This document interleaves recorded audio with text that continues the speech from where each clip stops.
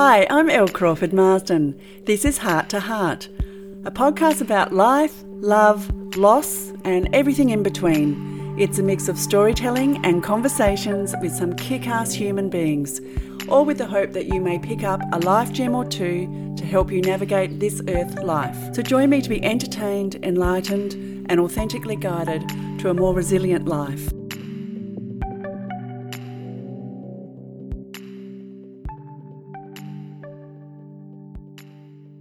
Hi, and welcome to another episode of Heart to Heart, the podcast. Today it's just me, and I'm sharing a story that I have been telling myself, or that I told myself for the first 35 years of my life, and the impact that that had on me was profound. It changed my whole view of my position in the world, my position in my family, and how I felt about myself, and it was completely incorrect. It's just so interesting when we get our mind, our monkey mind, latched on something, and without any logic or any facts to back it up, we just believe it in total faith. So that's what my episode is about today. The story that I told myself, the miracle of my conception, therefore the miracle of my life. So I hope that you enjoy the listen and that maybe something in there resonates with you. Enjoy. Hi, and welcome to another episode of Heart to Heart, the podcast. Today I'm going to tell you a story about the miracle of my life. Well, really the miracle of my conception. It is such a big story for me because it impacted me completely for about 35 years of my life. And I'll tell you why. So you may have listened before that I'm the youngest of 7. So I have 5 older brothers and an older sister. But my next sibling up is 7 years older than me, and he wasn't very well as a child. He was a very severe asthmatic, so I think that after 6 children, my mum and dad were a bit worn out and they decided not to have any more. Fair enough. So dad went and had a vasectomy, but for some reason they didn't read the literature, and during the 6-week period after a vasectomy where it hasn't actually worked, well, it's on its way to working, but the sterility isn't there yet, that was when I was conceived. So it really impacted me. I mean, it's amazing. I just feel so grateful and blessed and lucky to be here. But what it impacted me about was that I didn't feel like I was planned. Now, I know there must be many, many, many of you out there who came from unplanned pregnancies, and thank God for us that we did. But I know it did impact me because I had 6 older siblings and I just didn't really feel like I fit. It was just an interesting concept that I had sort of built up in my own head. You know, it's like the stories we tell ourselves. I am a little different to the rest of my siblings. I'm probably half a generation ahead of them. All through my childhood and adolescence and, 20s, I was just really struggling with the fact that I wasn't a planned baby and that I didn't really feel like I fit in the family, being so much younger than everyone else. My oldest brother was 18 when I was born, and my brothers were moving out when I was, under 6 or 7. So I didn't grow up with everyone, but it just was the way that the story I was telling myself, I suppose, is really what happened in the end. So I had this really wonderful childhood. I was really very close to my dad, and my mum was just, a full-time house worker at home, like raising 7 children. There was always a meal and dessert, always dessert. This childhood was great. I was very, very fortunate. We lived in a beautiful home in a seaside suburb, and, I had a great childhood. And so one of my closest friends, her mother was my mum's best friend. So when I was 17, I remember distinctly having this argument with my dad. So my mum and me in the kitchen having an argument with my dad because the two couples, so my friend's parents and my parents, had decided to get together and import antiques. Now, I have no idea where this brainstorm came from because it didn't seem to fit with, definitely didn't seem to fit with my parents, but my dad was totally on board. And so they had decided that he and my friend's mother would go overseas to source antiques. And my mum was just like freaking out about this, as you can imagine. And she must have had some sort of intuition, and I had some intuition that this was going to be disastrous if we allowed this to happen. So I distinctly remember having this argument with my dad and my mum and I standing there and just saying, you cannot do this. Mum has to go with you. If you're going overseas, mum has to go with you. And she was saying the same thing, that she wanted to go as well and help choose the antiques. And there was just no sway there. It was just end of story. Dad was going, and that was that. Well, they went overseas, so my dad and my friend's mum. And when they came back, I distinctly remember, isn't it funny, the little things that you remember that just become a intuition to you. What I remember is they both brought home the exact same VCR. Oh, for you guys, that's a videotape recorder, video cassette recorder, how showing my age. So they brought home the exact same VCR. And for me, that was quite exciting because I always loved technology. But it just tweaked something in my mind, and I just knew something was going on between these two. And so it did come out within the next few weeks that, yes, Dad had fallen in love with this woman and that he was going to leave. So here I am at 17 doing my final year at school and feeling completely at sea. My dad was my hero. I was, every night, still at 17, he would come home from work and I would sit on his lap and we would talk about our days and swap stories. And I was just absolutely heartbroken. I was so angry. I was angry 17-year-old hormonal girl. So Dad moved out and he came back a little while later. Obviously, he and Mum had some counselling and he came home for about 6 weeks, but his heart just wasn't in it. He was totally in love with this other woman, wanted to spend the rest of his living life with her. So my poor mother had raised 7 children, had been married for 36 years, had never been with another man, and this was just the ultimate betrayal.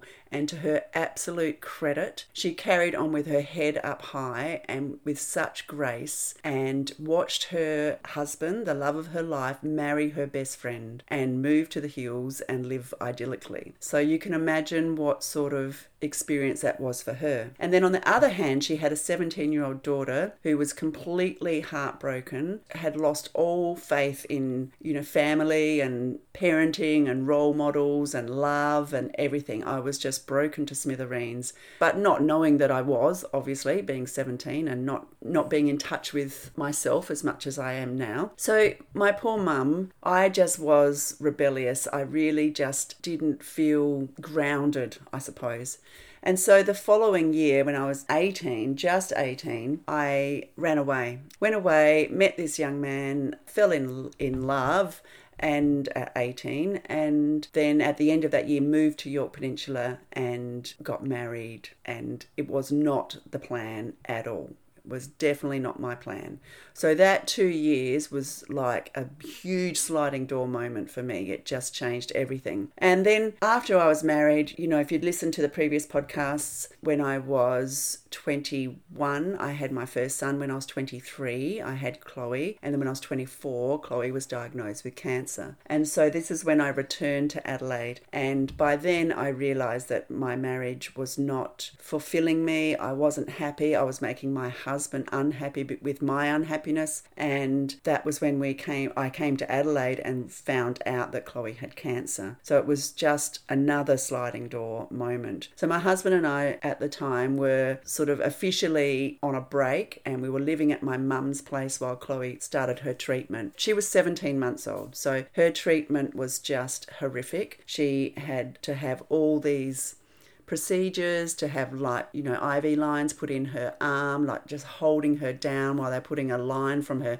wrist up to her aorta, and they were doing that in a bedside and I was holding her down. I was 24 years old, I was a baby myself, and watching my baby be put through these horrific procedures, and then chemotherapy, which was just cruel. And so Chloe pretty much spent 6 months in hospital, and just to cope, my husband and I really just bonded together as a team to get her through this, because there was no way that we could have done it and separated at the same time. So our marriage sort of had a little band-aid on it, and we went through our days just caring for Chloe and making sure that all of her needs, and also Sam, who was 4, living in my mum's house and attending kindy, and it was just a horrific time for the whole family. So just pushing fast forward a little bit on that, we did get through all that. The marriage did not survive, as you may have heard, and at 28 I found myself a single mother of 3 children, because Liam had been born when Chloe had her liver transplant. So I had 3 children at 28, living on my own, single parent,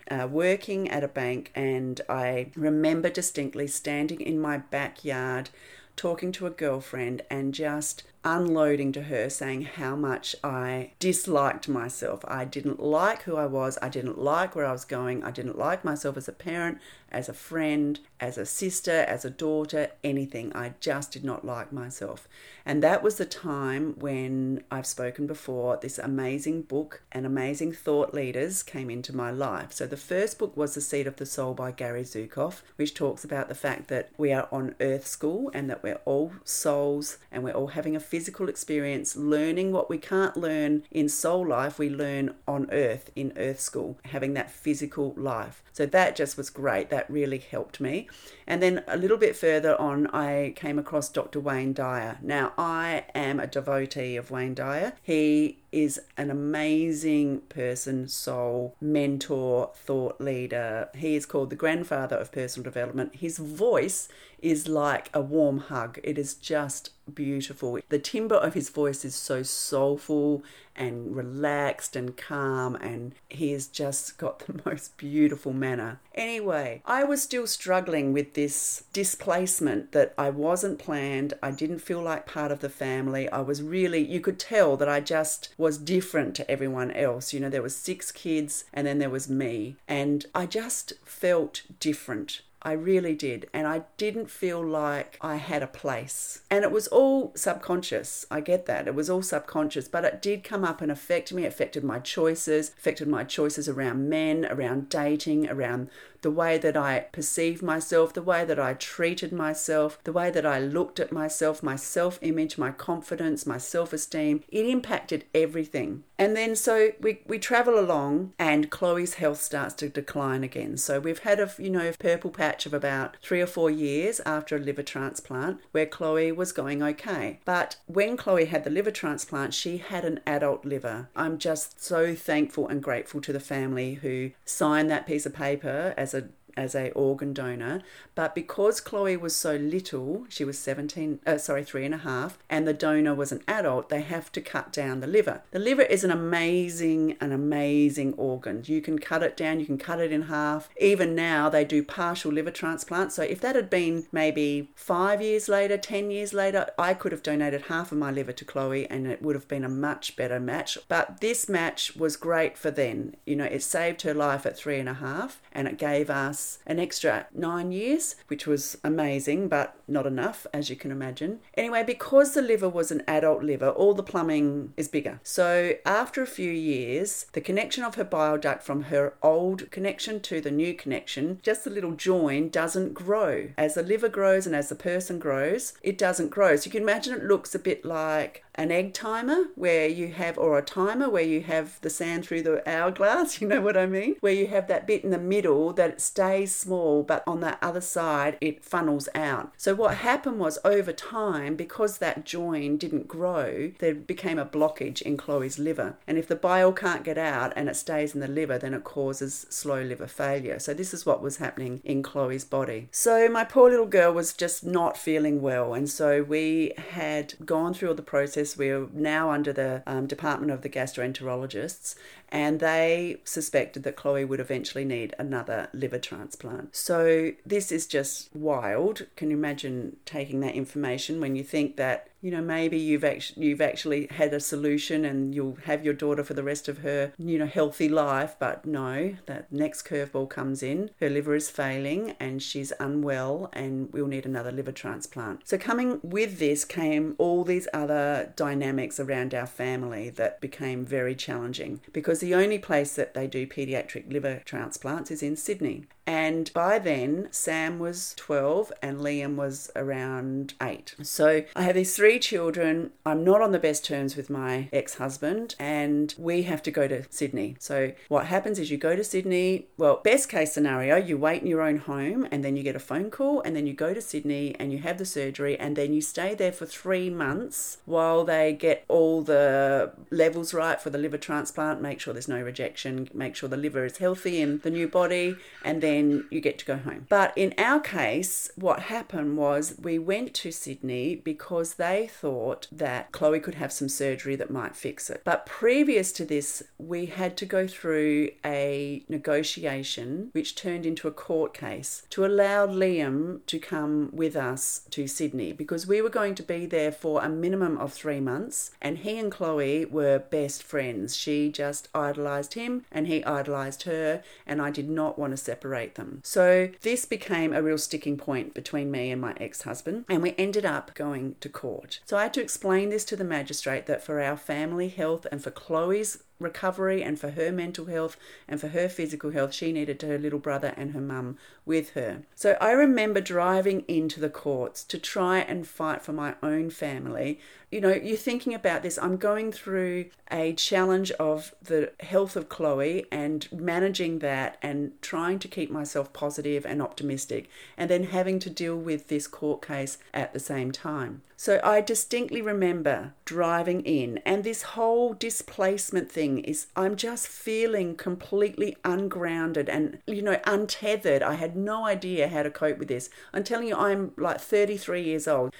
So I'm driving into town and I'm listening to Wayne Dyer. Now, he has this fantastic book, and then it was a series. I had it on cassette tape, which shows my age, and then I had it on CD, but you can stream it now, and it's called For Every Problem There Is a Spiritual Solution. So I'm driving into town and I'm listening to this. I'm listening to Wayne talk about his conception miracle story, and this is how it went. He said he and his wife were in their apartment, in a small apartment in Maui, and they already had 4 or 5 children, and they were doing everything they could to not conceive another child. They had, a child in the bed with them, they had a child in the bassinet next to them or a cot next to them, and they were doing everything possible to keep themselves pregnant free so that they didn't add to their brood straight away. But what happened was they conceived a baby during this time. And in his most beautiful, calming, knowing voice, he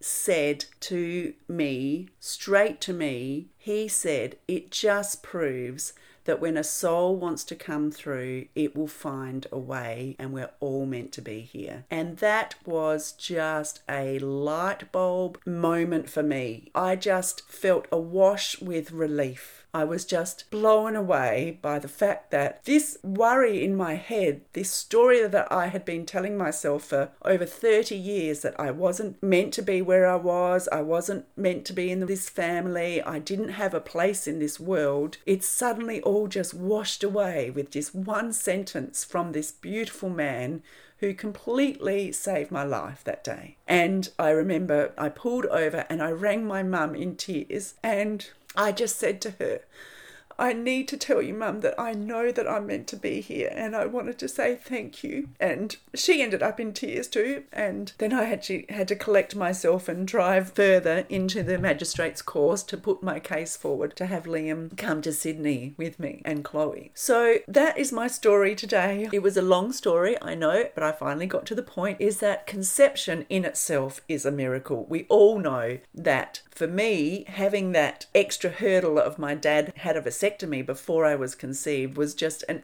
extra miracle. I just feel so blessed. So at that time when I realized, that was just a pivotal point in my life, a complete pivot, because I knew then that I was here for a reason. I didn't know what that reason was. At that time, the reason was to keep my daughter well and alive and keep my family safe. But now I know the reason that I'm here is to help others, and that's the path that I'm on now. So that was just something that I wanted to share with you, because we all go through our life And, life is just such a multifaceted experience. We have our subconscious, our conscious, our thinking mind, our monkey mind, our emotions, our heart, our intuition, our guidance system. We have that all. And we have to sort of manage it all to bring it in so that we know that where we're going and what we're doing is right for all of that. And sometimes that takes time and it takes resources and framework. I had a lot of therapy. I didn't go until way after Chloe died. So in my 40s I went,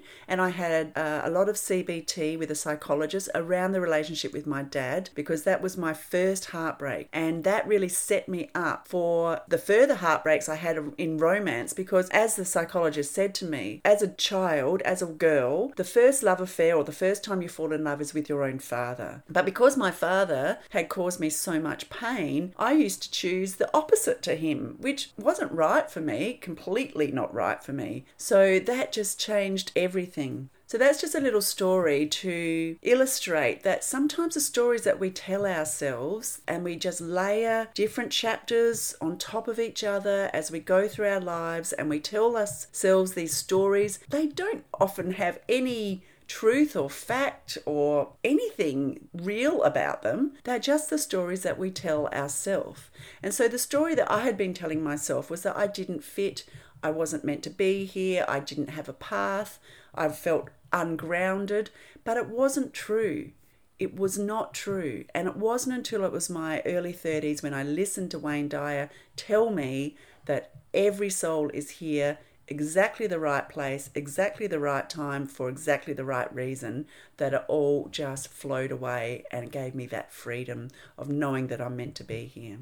So that is my little story today, to give you a little bit of background as to how I got onto this path to helping others navigate their own lives. Because if I can help someone else avoid a few obstacles on the way with some strategies and resources and, support and help and guidance, then that is just going to make my heart so full. So that is the reason that I'm telling you this story today, to tell you that not everyone has a perfect story. Not everyone has a perfect inner story where they love themselves, where they know themselves, where they trust themselves. It all happens over time. So give yourself a little bit of a break if you're feeling like that, and just know that over time, if you do the work, if you work on yourself, if you're open to new learnings and new information, and you're open to people who can help you, to guide you, to mentor you, to coach you, then you will end up on that path with all those things that I was talking about before drawn in, so that path is really clear. It's like a neon path ahead of you, and you know you're there. That is the reason that I'm sharing this story today, to say that our life's journey is long, it's messy, it's heartbreaking, it's joyful, it's happy, it's frustrating, it's challenging, it's all of those things.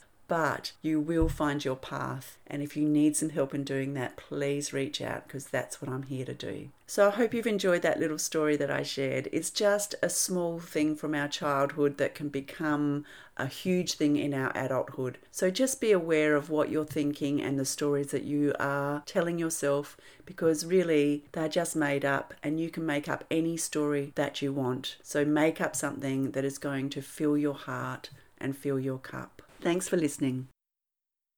Well, I haven't done a solo episode for a while, so I hope you enjoyed that. I just wanted to make a bit of a correction. The Wayne Dyer book and CD and streaming series is called There's a Spiritual Solution for Every Problem. I get that mixed up a bit, so sorry about that. So again, thank you so much for listening. I hope that you picked up a snippet or two in that podcast episode that may help you to get some clarity or find some direction. And once again, if you need any help or support, please reach out. My new website is being released. It's all live. Well, part of it anyway. It's still a work in progress. Please go check it out at lcrawfordmarsden.com, and you can also find me on Instagram at l.crawford.marsden and Facebook at lcrawfordmarsden.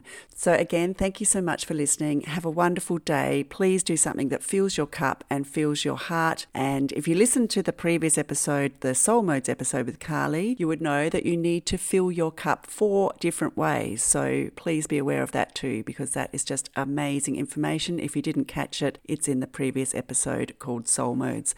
Have a wonderful day. Lots of love to you guys. From my big smushy heart to yours, have the best day possible. See ya.